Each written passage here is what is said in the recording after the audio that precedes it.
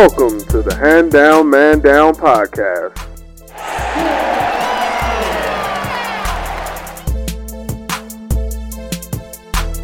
What's up, everybody? This is the Hand Down, Man Down podcast. We're back at it again on another Friday afternoon. You know, this is your boy Danny. We also got Tim up in here. What's going on with you, bro? Yo, what's up, bro? What's up? Same old. I hear Dive you. into it. I hear you, man. Especially with, it's been a long couple weeks, and with the playoffs coming in hot and coming in strong. I mean, it looked like it might be a toss up coming out the East, and you don't know what the hell gonna happen coming out West with the way some teams are playing out there. But if you ask me, we're gonna get right into it because we was talking about this yesterday. Toronto is done. Done. I mean, stick a fork in it. I'm about to say, fork in the middle of them, man. Check the inside, make sure it's cooked. They done, man. Like Nothing really they can do to bounce back from that, man. After that Game 2 performance, it's shown that they're just prisoners of LeBron, man. They're not even coming out with the same aggression they was coming out in the first round series against my Wizards. So, I mean, we've been saying it for what, 3-4 years now. Cleveland, whatever team LeBron on, and they play against Toronto. That team LeBron is on is big brother. It pretty much makes LeBron big brother. And Toronto is the little brother who you punk in the corner and say, go sit down somewhere. Because that's pretty much what's happening. I can't explain game one. And I was watching that game from start to finish. Toronto had everything you could want in an easier game one win. I mean, LeBron James, right? Against LeBron James. Against LeBron James led team, you had everything you could ask for in getting a win, and they could not get it done. I mean, Cleveland was bailing them out with jump shots in that first three quarters. You know, Toronto, the ball was sticking so much, and then you look down the floor against Toronto. Toronto is moving, they're aggressive. I mean, Jonas Valanciunas had 21 and 16 when I stepped away. And then I woke up in the morning, I was like, wait, they lost in overtime, no less. When I saw that, I was dumbfounded. I was like, they're done. Like, you can't blow a game one performance like that, especially against a LeBron-led team, especially the Cleveland Cavaliers. And then you show up in game two and you lay a goose egg. You do nothing. Nothing. Like, it's like kind of like a flip flop. Like the second game, the first game performance that they put on, like that seemed like that should have happened second game because it's like it's just like they wasn't even there. Like even with the things LeBron was doing, okay, that's fine and well, but it's like you still wasn't showing a sense of urgency to want to do anything. Like to do anything. Like at one point of that game, I think the game wasn't as bad as it was once they got to when it was just like a LeBron show. But they had chances to win that game, numerous chances to win that game. So they had a lot of chances to win that game, especially even game two. I mean, somebody brought up a stat line and it makes sense. Like you know how we always talk about the 50-40-90 game. You know, you shot 50% from the field, 40% from three, 90% from the free throw line. Toronto did that last night, and they still lost. Right. I don't understand it. I will never understand it. I mean, it's crazy to me, and it's starting to make me think, you know, maybe it's time to blow this up. Oh.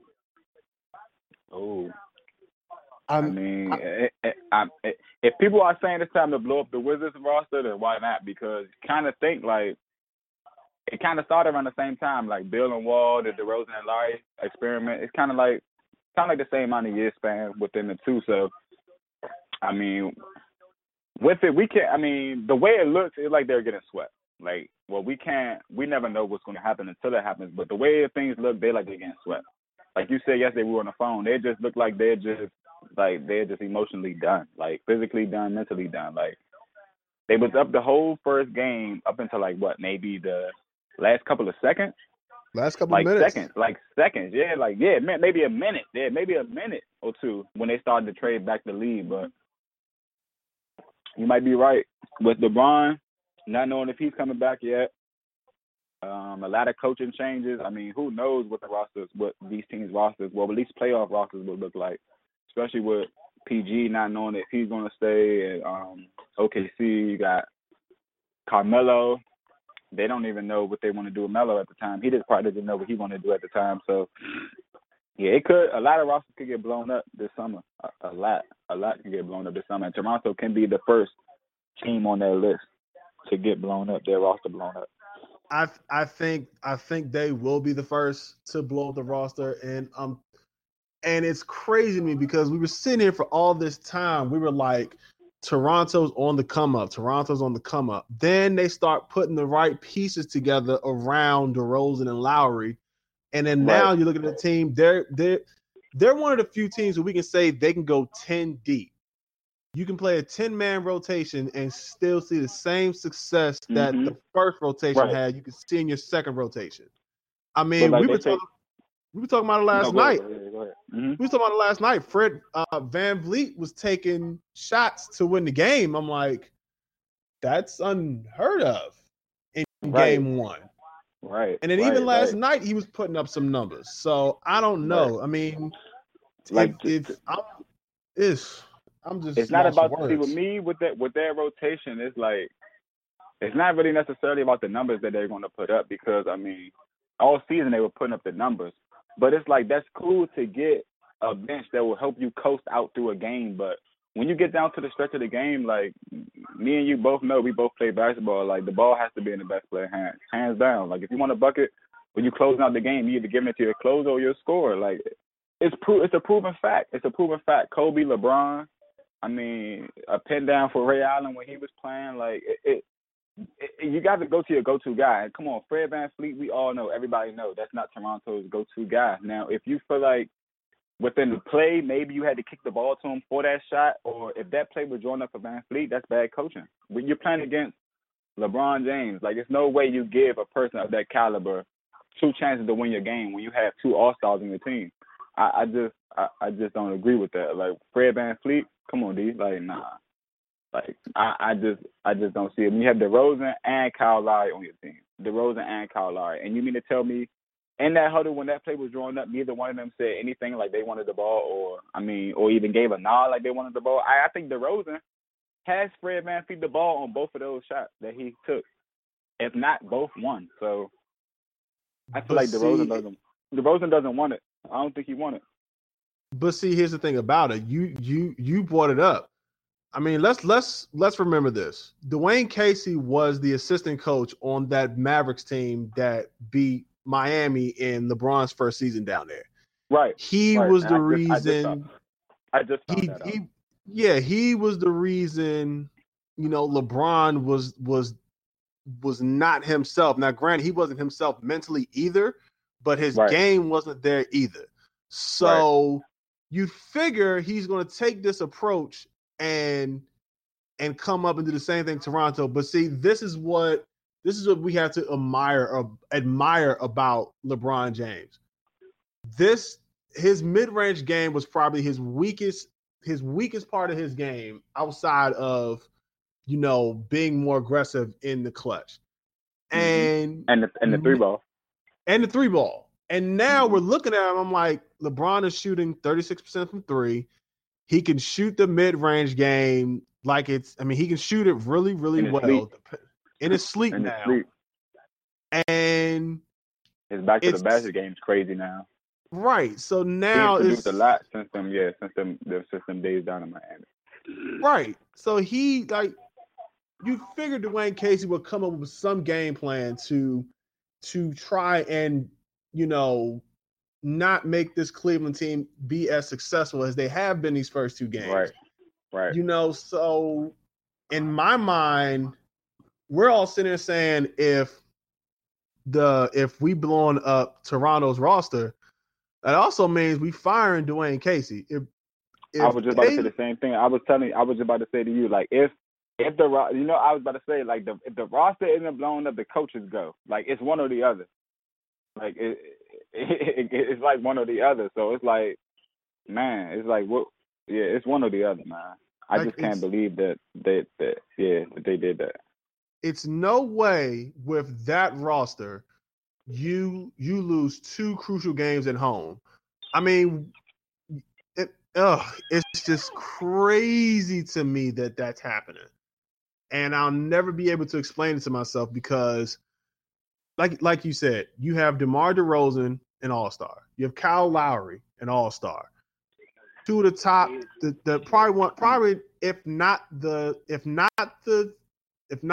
third, maybe the 4th best guard tandem in the league, behind, of course, Stephen Clay, Harden and Chris Paul, and Dame Lillard and CJ McCollum up in Portland. Right. You know, you have that tandem, and to blow that game 1 and then come back and lay an egg in game 2, that just tells me, like we said in the beginning, your confidence is shot. You're not there mentally after blowing a game like that. I mean, you can even see it in the fans, and you can even see it in the fans in Toronto. Like, you saw the clip of Drake. Drake looked like he gonna cry when he gets to the car. Right. Yeah. Like, they hurt. He was red. Yeah, he was red last night. Like, they hurt. Yeah. And I don't know what Drake said to LeBron or whatever. But man, I put that on my story on IG. It was something, like, and I even know it had to be something because he was talking to Wall and Bill the whole series. Like, so I know he said something. Like, it couldn't even been that serious, or it could have been, but I know it was something said to LeBron. It had to be. But see, there's no way LeBron took that angle that he did yesterday. Like, but see, here's the thing: you can't talk junk to a player like LeBron. I mean, we've seen this in the past. We can bring up Spike Lee talking trash to Reggie Miller back in 94, and Reggie Miller hits 8 points in 6 seconds? And made him choke himself. He choked it. Yeah, the little famous choke. The famous choke. And then I remember a play. This is like, I saw the clip of it. This is way before me and you was born. Mike was playing against Utah. And Jordan, he dunks on one of the point guards. Somebody in the stands said, "Do it against someone your own size." So he dunks on their 7-footer and looks at the dude and goes, "That big enough for you?" You cannot talk no type of junk to a player that caliber. I don't care who you are. They said with the Dream Team, they said, I think they said, was it Patrick told Mike he never got him before, and I think the next season he got him, like he dunked on him, or it was either him. It was one of them. I think it was Dikembe at the All-Star game. It was Dikembe. Okay, Dikembe said he never dunked on him, and then he finally got him. I was like, well, you asked for it. Yeah, you can't poke, man. You can't poke at the bed. Definitely not LeBron. Like, you just let him play. And live with the result. Like, just let him play. Said it. Like, even George Hill said it. Like, he said he feels so much better, like, being on his team, seeing those shots fall for them rather than falling against them when he was in Indy. Like, because it's like you could play the best defense possible. You still have to turn around and pray that he misses the shot. Like, one of his turnaround jumps, he shimmied Adebayo so bad. Like he was nowhere near him on the play. Like, it was bad. And he didn't just do that against him. He did it against Anunoby. He did it against Kyle Lowry. He did it against DeMar DeRozan. He did it against Siakam, Pascal Siakam. He did it against all of them last night. Right. But the craziest thing about all of that I seen on ESPN right after I got off the phone with you, it was like the field goal percentages that the people were checking him, what he was doing. Now, when I checked that out, it wasn't even the fact that I was looking to see who he scored the most on. I was seeing who was checking him the most. And who was checking him the most was an unproven rookie. I mean, of course, he had a good defensive year. He's long, he's athletic. But the type of people that needs to check LeBron are the people that's been around LeBron, that sees LeBron play, that knows his likes, knows his dislikes. knows what he likes to get on the court. That's why I think all times, like Paul Pierce, whenever he checked LeBron or played against LeBron, it was a mental thing with Paul Pierce, not trying to be more physical than LeBron, not trying to steal the ball from him every time. Just the fact that knowing his spots, getting there before him, and having a hand in his face, not running out, making sure that you feel your presence. No, you need to have a hand in LeBron James' face. Like he's a proven knockdown shooter now. Like he doesn't have a ratchet, but it's like he's proven to knock down the open shot just from muscle memory and repetition. Like LeBron puts the most time into his game, and when you disrespect him like that by putting a rookie on him, like no, he's going to have in a game like he did last night. Like it's no way DeMar DeRozan checks him 2 times. It's no way. It's no way. I can't have that. It's no way.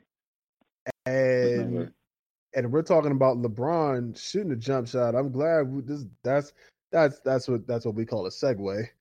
We can segue right into Philadelphia and Boston because Philly has a LeBron carbon copy in Ben Simmons. And the one thing we've all said about Ben Simmons all year long, he cannot shoot the jump shot. And Brad Stevens, to his credit, exploited that. He took and put Al Horford on him. Al Horford went under every ball screen he had. Normally when you do that, you see that, you step back and hit the jump shot. He can't do it. And it hurt them last night. He had 1 point. He had 1 point. I don't care what transpires throughout the game. Ben Simmons, you cannot have 1 point. You can't. Like, you can't. It's no way. Let's bring up this point though. I mean, as much as I give Boston a whole lot of credit. I mean, you come out. Well, you were already down for I think the most down was at least 17 before the halftime. They ended the first half on a 21-5 run, and then came out of halftime looking like the team who we thought was going to get it once they got Kyrie and Gordon Hayward, and they're absolutely balling. Like I said, that's the thing. They're doing this without Kyrie and without Gordon Hayward. Right. Terry Rozier is, I mean, I saw this in college when he was playing for Louisville, so I knew he had this in him this whole time. To see him do what he's doing now, I'm like it's about time we saw this Rozier, because now you got people questioning, should Boston trade Kyrie for Kawhi Irving? And I'm like, let's pump your brakes just a little bit, because I know Pop ain't getting rid of Kawhi Leonard like that. But to stay on the playoff game, Philly's inexperience showed up last night. I'm talking about in the players and in the coaching.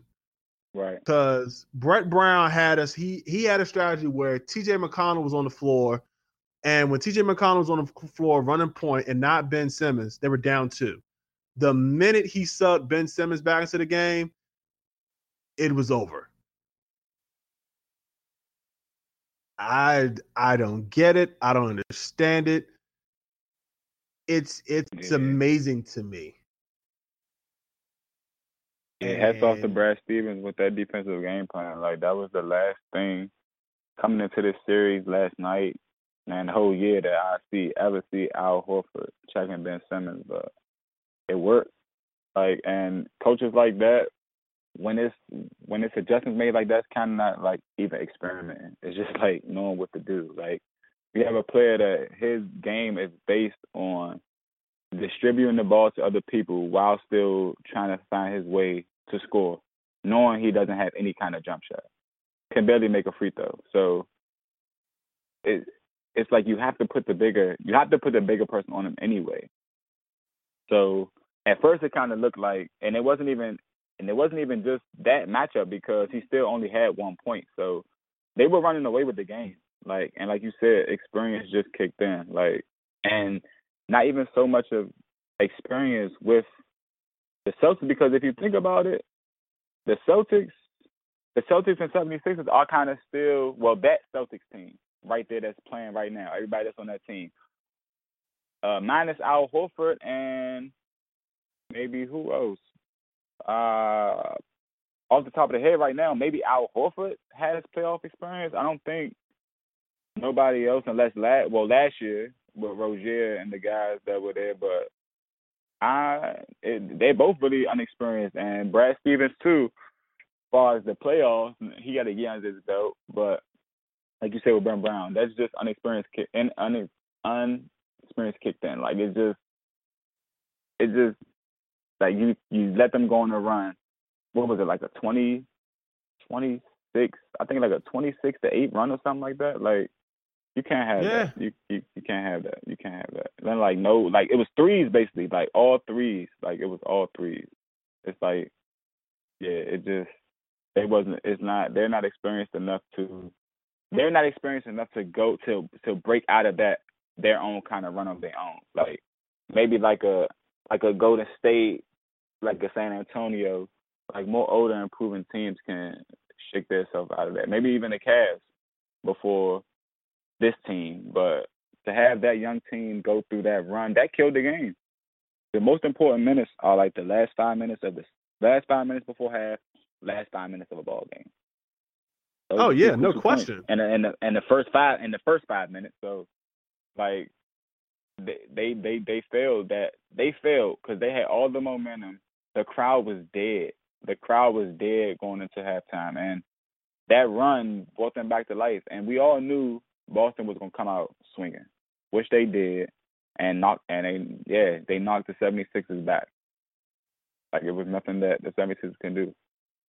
Even when they cut the lead down, it was like they put so much into doing that, they didn't even have enough. That last play when Horford went around Embiid, it was like he had no chance checking Horford on that play, and it was just that was game. You're right. They had a lot to do. They have a lot of work to do. He had no chance in that form, and then at the same time, I mean that's just the Eastern Conference. The West, with the exception of Golden State, because now they got Steph back. Is it safe to say the Warriors are the favorite again to win the finals? Oh man. Before we get into the West, one more thing about the East before we forget about the East. Like, what would you have done yesterday? Because I didn't even ask you this about Fultz. With the game that Simmons was having, like, do you give him that chance to come in? Like, what did you do with that situation? Because he got a DNP the first game. Like, he didn't even touch the court the first game. So what is that about? Like, what? Because I try to ask myself like this last night, like is it the show? Like, is it like what is it? Like, is it because he hasn't been in? Because the last games he had, the last 6-7 games he came on, he had nice solid games and one triple-double. So why wouldn't you think to even give him a game? Like, are they waiting for him to go home and for him to play? Like what is it? Like, you can't just have your number one overall pick get 2 DNPs in a playoff game. Like, what's up with that? I'm with you. I wish I had an answer for that. I was trying to find some reading as to why Markelle Fultz didn't play. No one seems to have an answer for that. I mean, you literally have the number one overall pick in the draft, and he doesn't play the first 2 games of the playoff series. He didn't really play that much in the series against Miami either. And right. I'm starting to figure out. I'm asking Zay questions. What is going on? It's time to give him. It's time to let the reins go and let him play. I was about to say, is that process given up on? Like, did they untrust that process? Like, what's going on with that? Like, because I wish I could tell you. There's no way he shouldn't be. There's no way he shouldn't be playing. No, there's no way he should not have played. He should have been on that floor 100% of the time, so that way you can take the ball out of Ben Simmons' hands and let Markelle Fultz be the point guard for that during that run. It had to be done, but they didn't play him. I wish I had an answer, but I have nothing for it. Yeah, that was the best. And That was the best plan for that. Like that's the reason why. That's the reason why you have players of that caliber, or just not even players of that caliber, but like that's the good reason why you have that team that you have. You have Ben Simmons that can play the point. That he's like a hybrid. He's like really a hybrid point. Like if you take it into like football terms, like he's a hybrid. He's a hybrid point. He's a prototypical like 3 or 4 playing a point guard. So like that, you have that. So it's like you have the best of both worlds. You have one oversized point guard that can do a little bit of everything but can't shoot at all. And then you have Fultz, which he can do everything you need him to do. Shoulder maybe it's not, but maybe his shot, I wouldn't say shoulder because he wouldn't be playing if he wasn't healthy. So I can't keep saying shoulder. So maybe his shot or his mechanics is not where he wants to be, but that still gives him no reason to get 2 DNPs in 2 playoff games. When you have a struggling Ben Simmons, like I have never seen nobody play the minutes that Ben Simmons played and score 1 point in a playoff game, let alone any kind of game. So, and then his post game interview was more mental. I don't see. Well, now, like he said, it's bad timing. That now you're mentally not there. Like, no, that's not a good enough excuse for me. You're not. It's mental. Like, no, I don't see that. You've had all year. Right. You've had all year. Yeah. It can't be mental now. No, this is the wrong time for you to have a mental breakdown on and what was the mental thing? Like Brad, that matchup took you out of the game mentally? Like that's what you're telling me now. So if you're saying it's mental, because what happened that got your mental off, they got your mindset off. It's the same basketball we've been playing. It's the same basketball. We're walking into the same kind of courts. You got the same kind of shoes. Probably like what mentally got you? The only thing that's changed is our hope is on you, and you're playing the Celtics now rather than playing Miami. You played great against Miami. You played great against Miami. I think that's the mental thing about it, because one thing Ben Simmons hasn't done all year is gone up against a big man who can step out and guard him. Most of the time, people guarding Ben Simmons, they're all guards.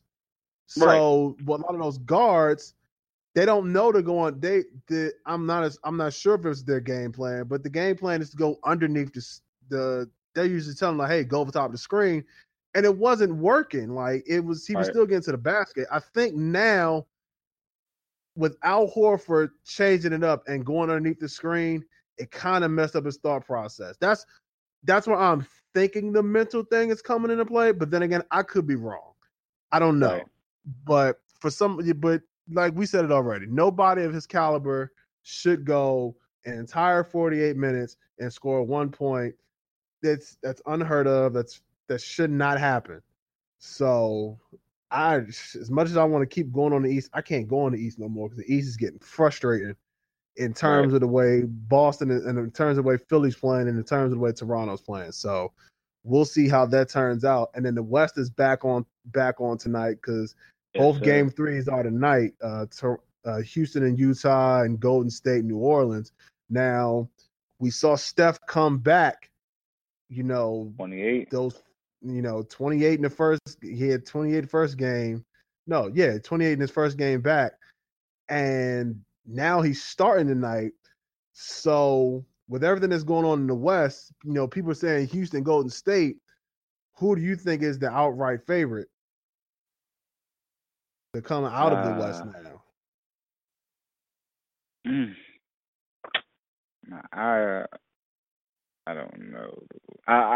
I want to see the Rockets and Warriors matchup just for the simple fact that I know I'll get a lot of bets. So I'm being selfish, but other than that, I really don't like the West to me isn't a toss up anymore. Only because the Pelicans dropped that last game.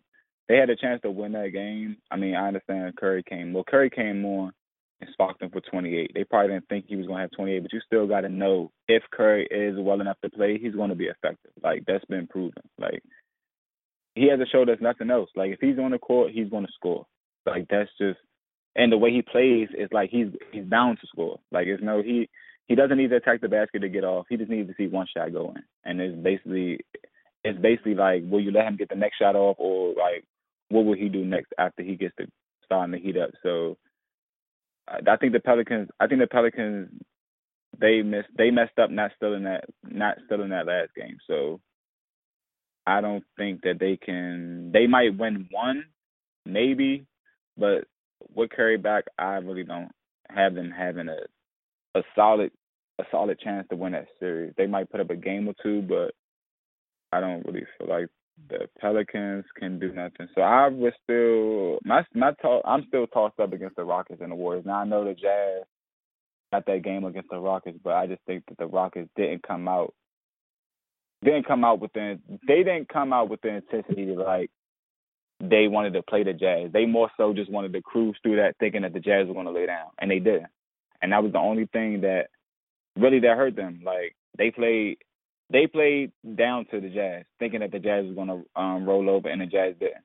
They didn't at all. Even with the bad game that Donovan Mitchell had, like their role players still came through. They had Alex Burks that didn't play all season, come off the bench and do a lot. So to answer that question, it's really a toss up still to me. Like I still want to see the Rockets and Warriors. So I'm with you. I want it to be a Rockets Warriors series, but I mean, with the exception of we already know Golden State's going to come out of that series against New Orleans unless New Orleans pulls out a hooping miracle. The series to watch, like I'm about to say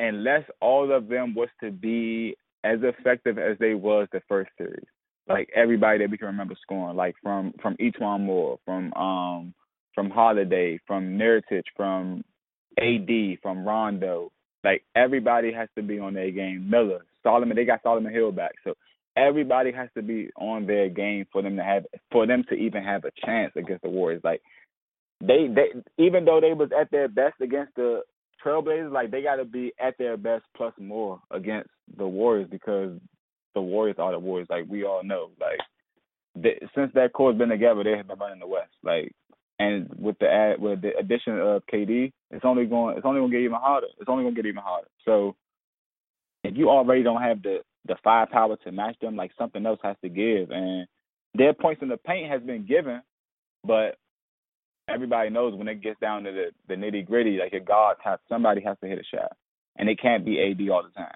It's been Drew Holiday this first series. He even had a good game last game, but it's not. You got to have more. It's got to be a lot more than that. It just has to be. I'm with you on that. It has to be more. And even at the same time, like I said, it's that Jazz Rocket series is going to be a good one. We'll definitely see what turns out tonight in both game threes. I'm picking Utah to still get one tonight, and then I already picked Golden State to win. Okay. So really, to me, I would like this is the thing, and this seems like it's been happening throughout the playoffs right now. The matchups that look like it's going to be like more intriguing or more competitive, it hasn't panned out. Like we all thought to see OKC against these Pelicans. I mean against these Rockets right now. I'm sorry, against these Rockets right now. And the Thunder dropped the egg, and now it's Utah. So it's like if Utah was to win this series, it's like is that like not to downplay the Jazz, because don't get me wrong, like they're playing great basketball, they're doing good, but it's like, come on, that matchup against the Warriors, it's like I wouldn't. If it got down to that, I wouldn't want to see that. Like and it's bad to say, but I mean, I just wouldn't want to see that. Like for the finals, like I don't think I want to see that. I'd rather just let like to see the Rockets win this series. Now I don't mind this going 7 though. I don't mind this series going 7 at all, but I would just rather the Rockets wake up and win this series like they're supposed to do, because everybody knows that the Rockets, they're waiting for the Warriors. No matter how they get there, they can go 7 games the rest of this series. Like as long as they get there to the Warriors, I think that's all they're worried about. But you cannot overlook everybody that's before you get to the Warriors, because when you do that, you lose a game to the Jazz. So. It still could be like you said. Other than that Warriors matchup, everything else to me is still the Warriors and the Raptors. Like the Warriors and the Cavs, I think they have it locked up right now. Like and I come on next Friday or the Friday after that, we record again and say I'm wrong. But for right now, I'm going with the Warriors and the Cavs for having it locked up right now. The Jazz, if they stay poised enough, maybe if they get Rubio back within the next, I don't know, before the series is out, who knows? But maybe they can take it to 6 or 7. But I still got them losing also, just because I think this is the year that Harden and Chris Paul get to a final. Like, Chris Paul hasn't been to a final either, and I don't know how many people forgot that, but he hasn't been to a final. So this would be his first. I think this would be James' second. So yeah, I really want the Rockets to get to this finals. So even beating the Warriors, like, because I'm just a fan of seeing new blood. Like, even if like, you know what I'm saying, the Warriors are stacked up to do it too, I'd like to see new blood. So I mean, hey, I'm with it. I'd like to see the Rock. Yeah, I like to see the Rockets. We'll see what's going on with that situation. But the thing I really want to get into is the basketball and social media, because I mean, granted, yes, we have our Instagram page. And if I were you, I would go follow it. It's handdownmandown.show. Right. The thing we're noticing is a lot of notoriety is coming from players or teams or athletes taking advantage of the social media aspect. I mean, we get to see these guys and girls, you know, pretty much be themselves. Like, what are they like outside of basketball? But even in terms of that, how many times have you been on social media, whether it be Facebook, Twitter, Instagram, whatever, and you see videos of plays or plays from before we were born or in the 90s and the early 2000s, and you're like, man, that's what we were watching back in the day. I can tell you right now, I've seen it. Now, for me, it's good to reminisce, but I think it kind of hurts a little bit, because you got people saying, "Oh, I've seen so and so play." I'm like, "No, you haven't. You've seen clips of right." Exactly. That's why I always tell people, yeah, like, that's crazy.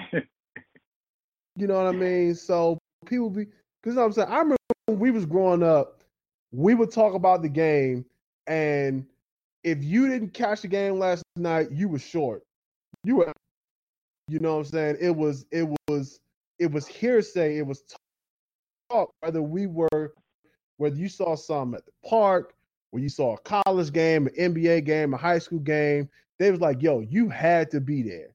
Now, you can be in the confines of your home and you can sit there and watch stuff and be like, oh, okay, yeah, I saw that a couple hours ago. It was on so-and-so's Facebook page. Or, oh, so-and-so reposted somebody that posted it on Instagram 2 hours ago.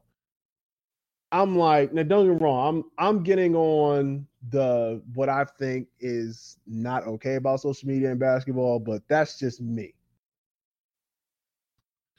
Yeah, like with the like you said, like back in the day, like it's the social media aspect is doing a lot for basketball, but like back then, like, yeah, like you said, if you ain't watched the game and you were short, and then most of the time, like even me, I was born in '91, so like around the time that I could remember basketball, man, it was the Knicks with Latrell Sprewell, Allen Houston, Charlie Ward. You had those Kobe years, the early Kobe years. So it wasn't more so me. Like, I didn't catch the Jordan era. Like, and I tell everybody, that's why I think so many people, like, even with the argument, like, I think I seen Allen Iverson say it on the internet. And he was like, it's crazy that everybody always says Jordan and LeBron. But what happened to Kobe? Like, why doesn't nobody compare Kobe? Like, I put Kobe into, like, that, because that's the era I seen. Like, Kobe and LeBron, like, that's the era we see now. Like, I ain't witnessed the Jordan era, so I can't compare him to Jordan and say that he was better than Jordan. we had the Jordan era. We were still in elementary school. I mean, like that was back when we'd be in the backyard playing pickup, and one of us try to be like MJ on the basketball court. That's when we had Jordan. But even then, we saw him. It might not have been Jordan in the 80s, or might not have been Jordan in the early 90s. We weren't young enough to even remember watching Jordan in the 90s, or the early 90s at least. But still, you understood what you saw. And when you saw it, it was like, oh my God, I can't believe what I saw. And then you just let that stick. Now it's just like, oh, everybody can see everything. And to me, it kind of takes away from the authenticity of the play or the player itself.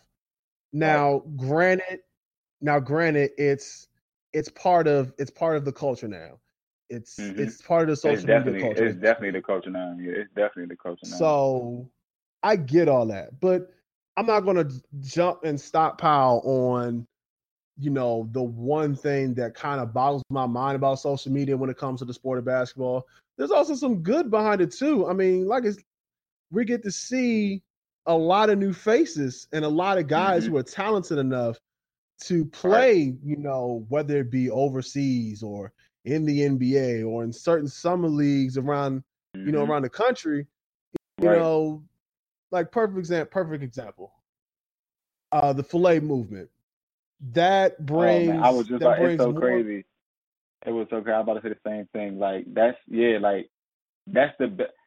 the good of the social media, like stuff like that. Like him and the guy Famous Lowe's, like they're redoing and reliving, like bringing an added laugh and an added vibe to like a simple crossover, or like a simple body to body dunk, like or just typical things you'll see on an everyday, kind of like an and one mixtape. Like that's basically what they're doing. Like they're making their 60 second clip into like a commentated like short film, like really, because with the added effects that they put on it. So it's like you said, there's a lot of good to come out of it too. Like you said with the Filet movement, that was a great point out with that.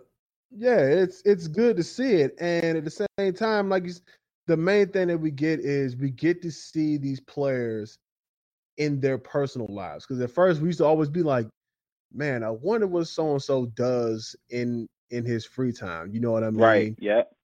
And now we get, and now we get to see him. So I'm like, it's good that we get to still have that connect with the players without having to bombard them, up close and personal, be like, hey, what are you doing in your free time? And all this other stuff. And then again, I go back to, seeing more guys and seeing and then you more. Got some people, some players go live most of the time. So it's like, you really there with them. Like they could be at their local barbershop. They could be at home eating dinner, like anything. Like they go live, they make you feel like you're a part of what they're doing at that time. So that's what is great about the social media.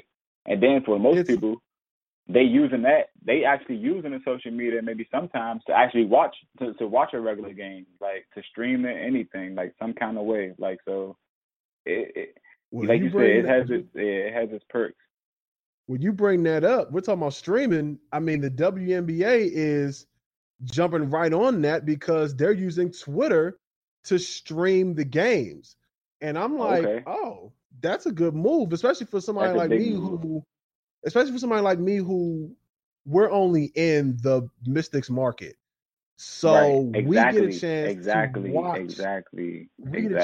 to watch a lot of these women go in and hoop without necessarily having to be there. And that's what made me like to fall out of watching it, because when I was watching it, like the year Shamika Holdsclaw was with us, like those were the years I watched it all the time. And it's because at that time, the market and them being on television was way better than what it is now. Like way better. Like I remember when it got hot, like it was WNBA on NBC most of the time. Like the playoffs, regular season, like every other weekend, like it was a WNBA going. Like at least they tried to slide at least one game in. Like, and then like you said, bring it back to your point, like we're in the Washington Mystics market. So if they're not on, we're not seeing the game. So like you said, the best thing to do, that is a big move, putting their game, streaming them on Twitter. Like, that's a big move. Like, because that will bring the views up. That's a like, real big move. Yeah, that's a big move right there. And even with all that, we get to have so many different conversations and debates about the game that it's good to see that we get to talk about basketball. You know, we can talk to somebody. We could be over here in Maryland, and somebody from Wisconsin could have something, and we could talk to them about it. Or if they're having an ongoing debate of who's the greatest, like I saw it earlier. A friend of mine from high school, he posted saying he thinks LeBron is the greatest of all time. High school, if he'd have gone to college there, and then the pros. And I'm just like, hold on, let's not give him the crown just yet. And you can just keep having that conversation with guys about all that. Like, even now, like, I put up that graphic yesterday on my Instagram page comparing the WNBA and the NBA's financial situation. Mm-hmm. Now, this is going off a totally different subject. So it's like two subjects in one. Like, we get to have that conversation with people about why you think there's a discrepancy there. And it almost just got into a certain situation where a guy I knew, he was saying that, you know, he thinks WNBA is boring. I'm like, well, why do you think it's boring? He was like, you know, no dunking. He said horrible gameplay and also I'm like, wait a minute, then you're not a basketball guy, because I'm reading it now. Actually, I'm reading it now because not everybody in the NBA can dunk. And Lord knows how many times there have been some awful gameplay in the NBA. So you can't. That's not a valid enough excuse for me. That means you're not a basketball person, because if you can sit there and say the WNBA has sloppy gameplay, then you're missing out, because there's so many good ball players in the WNBA that it's crazy. I can go and be like, if I had the opportunity, I could be like, yo, you think you could be the WNBA player? And I'd be like, sure. I'm like, okay, Sue Bird, come here real quick. School him real quick. Yeah, that's the thing. Like, most people just say it because we're men and they are women. So it's like, we already feel like we're the more dominant one. So it's like, okay, the mindset is we can beat them one-on-one. Like, no, they train just as hard as NBA players. They do the same repetitions just as much as NBA players.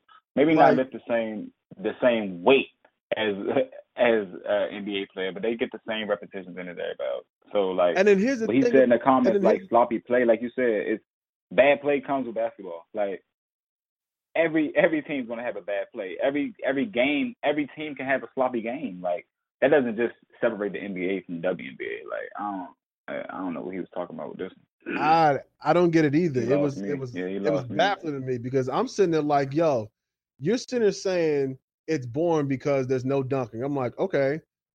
There are a lot of ball players who can't dunk in the NBA now. Right. So but then it's only like three women that ever dunked in the WNBA. So, like, what was his point? Like, who? I think it was Lisa Leslie, I think, might have banged once. I know Cheryl Miller banged, but I don't even think she was in the WNBA when she got her dunk. It was you got Lisa Leslie, Candace Parker, and Brittany Griner. And Candace Parker, right? That's what Candace Parker, Brittany Griner. And then even now, I mean, I can go back to the high school ranks at the McDonald's All-American game. I mean, Candace Parker and I forget the girl's name. She was in it this year, but she was in the dunk contest. Both of them were in the dunk contest. I seen her. Yeah, I seen the girl in the dunk contest. She got like a little, she did like a nice little rim grazer, like a tomahawk. Yeah, but it was nice though. It was nice though for it was a nice dunk. And then even then, Candace Parker won the dunk contest the year she was in it. So that tells you something. We gotta stop thinking because it's women that they're not gonna play they're not gonna be as physical, if not as good as the men, which is completely false, because we look back at the Olympics. 2016. Right. Hell, even before 2016, so whatever you can think of, the women and the men's teams all hang out, all train, all work out together when they're not when they're not at the Olympics. Like, for example, I read the story about Jewel Lloyd after she did the She Got Game trail about Bleacher Report, which is very, very good. If you haven't seen it yet, you should check it out. It's just a simple trailer clip that, maybe they think it should possibly happen. But I've read the article and she was saying that, she knows Kyrie Irving very well because they've all worked out together. And the thing about the women's game is the women play year round. And a lot of people don't know that because a lot of the women go overseas to go play. So it's like you don't get to see a lot of that. And I think it's time, and I said this on the Instagram post, I think it's time that we start treating these women ball players the same way they're treated overseas. Because when they go overseas, and I've seen this personally, it's not necessarily with women, but I know some women who go play overseas. They've come back and said, yo, we're treated like rock stars when we walk through the damn airport. Like, that's crazy to me. Right. And then they come over here, some people, if you don't follow basketball, the regular average Joe is not going to know who they are. That is unheard of. You know what I'm saying? So it's time we get to change that around. And then, like I said, this ties to the social media aspect because we get to see these women play and we get to see them outside of playing, and we can try to connect with them even more than you would say, a regular basketball player. Like, it's good to see that transparency, that connection between the fans and the players, WNBA and NBA, that we didn't necessarily have coming up. Like, you always had to depend on seeing some article or some special report on like ESPN or some channel, that sports channel, on a basketball player. Now we can see that and we can connect with them more, through Instagram, through Facebook, through Twitter. Right. And it's good to get that type of transparency, in the WNBA, and especially on social media right now.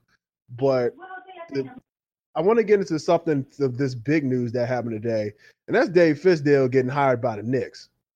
Yeah, I was just reading the thing. It said, are they going to pursue LeBron? I was just reading it while you was saying your last piece on Bleacher Report. Like, that's a big move. You said that. That's a big move. I like that move. That's a big move because I thought that the falling out between him and Gasol was only the reason why he got fired. To me, like, they started off 7-12, 7-11. Yeah, I mean, but it's 82 games. Like, come on now. I feel like they would have turned it around and made they would have made the 8th or 7th seed, or would have been close or in the running to get the last playoff spot in the West. So I really didn't think he deserved to get fired at all anyway. So no, not at all. I didn't think he deserved to get fired either. For him to get picked up. I knew he was going to get picked up by somebody eventually. Like, if not this year, only reason I knew that if he wasn't going to coach this year, it had to be up to him. Like, because other than that, it's no reason why he shouldn't be coaching. It should be no reason why he shouldn't be coaching. I'm with you on that. Yeah. And now, because I think he'll have the same effect that he had on Chris Bosh in Miami. I think he'll have that same effect on Porzingis because Chris Bosh became a more diverse ball player playing in Miami. Now, granted, he had that game up in Toronto, but going down to Miami, it kind of enhanced it a little bit because he turned into another stretch four, but he was also a four who can bang inside. So it was good to see what he can do there. And I think he'll have that same effect on Porzingis in New York. It's a good look for the Knicks. And then now, like you said, and I think it could possibly happen, does this make New York a possible destination for LeBron? Because no question. Just because from this tweet I just seen, like when Fizdale did get fired, and the date on this is November 27th, 2017, and it says, "I need some answers. Feels like my man was a fall guy." Like, anytime LeBron goes out his way from a whole other team to tweet, he need answers about Fizdale getting fired. That has nothing to do with him. He's not his coach anymore. Yeah, he coaching in Miami, but it's like it's still a strong connection there. So it's like I think that puts I think that puts the Knicks in the as if he's planning on leaving the Cavs, they're number one right now. Like that puts them in number one right now. Just because we all know LeBron wants to play with a coach that he's familiar with, or somebody he could put his hand up. He could put the hand up the back of the shirt and play puppet. So if it has to be somebody he has a strong connection with, who else other than David Fizdale right now? And the thing about Fizdale who else would it be? And the thing about Fizdale is not gonna. He's one of those coaches who he's a player's coach, but at the same time, he's also one of those coaches that's like he's gonna do the coaching. Like you can look at those Cavs teams, with Tyronn Lue coaching and Mike Brown coaching. Hell, even when David Blatt was coaching, you can look at times and you can see LeBron is the one running the huddle. I'm like, wait, LeBron's not the head coach. You are in the suit. Right. That shouldn't be your best player doing that. Now I can see if he's doing that talking before the coach gets to the huddle and I was about to say, or after game plan together, walking back to the court. Yeah, right. But correct. I'm with you. Most of the time, that should be your head coach. And Dave Fizdale is not. He's going to do that. He did that in Miami, and he definitely did that in Memphis. That's also the things that rub kind of like that will rub a player, or just not even just a player, just a certain kind of coach in the wrong way. If we got a coach, we kind of don't need that. If you want to give your, your A's and B's, give it on the court, talk to them amongst the court, or talk to them while me and my coaches are huddling. You huddle them up and you talk. But when I come over here, they just need to hear one voice. Because I can say something different, and then I can say something different. You say something different, and then that day you say something different. It's like now you have to give them the notion of who to listen to. And do I listen to Fizdale because he's the coach, or I listen to LeBron because I'm on the court with him. So it's like it's either with that it's like that's why LeBron needs a certain kind of coach to coach him. And that's why I wouldn't mind him. If it was a way for him to get us to San Antonio, or even them even entertain the idea of him going over to San Antonio with Kawhi or whatever case be, or just him even be playing for Pop. That would be the coach for LeBron, because LeBron has a respect level for Pop that he wouldn't step outside his boundaries, and Pop wouldn't step out his boundaries towards LeBron. It's the respect level there, just like with Fizdale. So I think that puts them in the front running for that. Puts them in the front running for LeBron if he's ready to leave. And New York, we all know what the type of LeBron player is. That's kind of more of a bbigger market than Miami. Just because the fact of where it is. Now Miami's a big market too, but South Beach and the Big Apple, that's pretty much hand and feet. You're not really losing nothing with him going to New York, being that player up New York, because they don't have, other than Porzingis, they're not spending any money nowhere. Eventually, he hasn't even got paid yet. So the money's there. The money's there. Maybe not the personnel, but we all know LeBron can lure people with him. Once LeBron signs, it's like a domino effect. It's either you're going with him or you're teaming up to go against him. That's all it's really gonna lead up to be. It's a huge domino effect, and we'll definitely keep an eye on that to see what's going on. But we're gonna cut this one. We're gonna cut this one out. It was definitely a good little talk we had with this one. Yes, sir. Yes, sir. Keep an eye out for certain things. Like the lottery is supposed to be coming up in a couple of weeks, so we'll definitely be able to do our own mock draft once we see the lottery coming up. And definitely be on the lookout for more things coming. We got a lot of things coming, guys and gals, so stay on the lookout. But in the meantime, this has been another good installment of the Hand Down Man Down podcast. So we'll see y'all. See y'all when we see you. Yes, sir. Take it easy.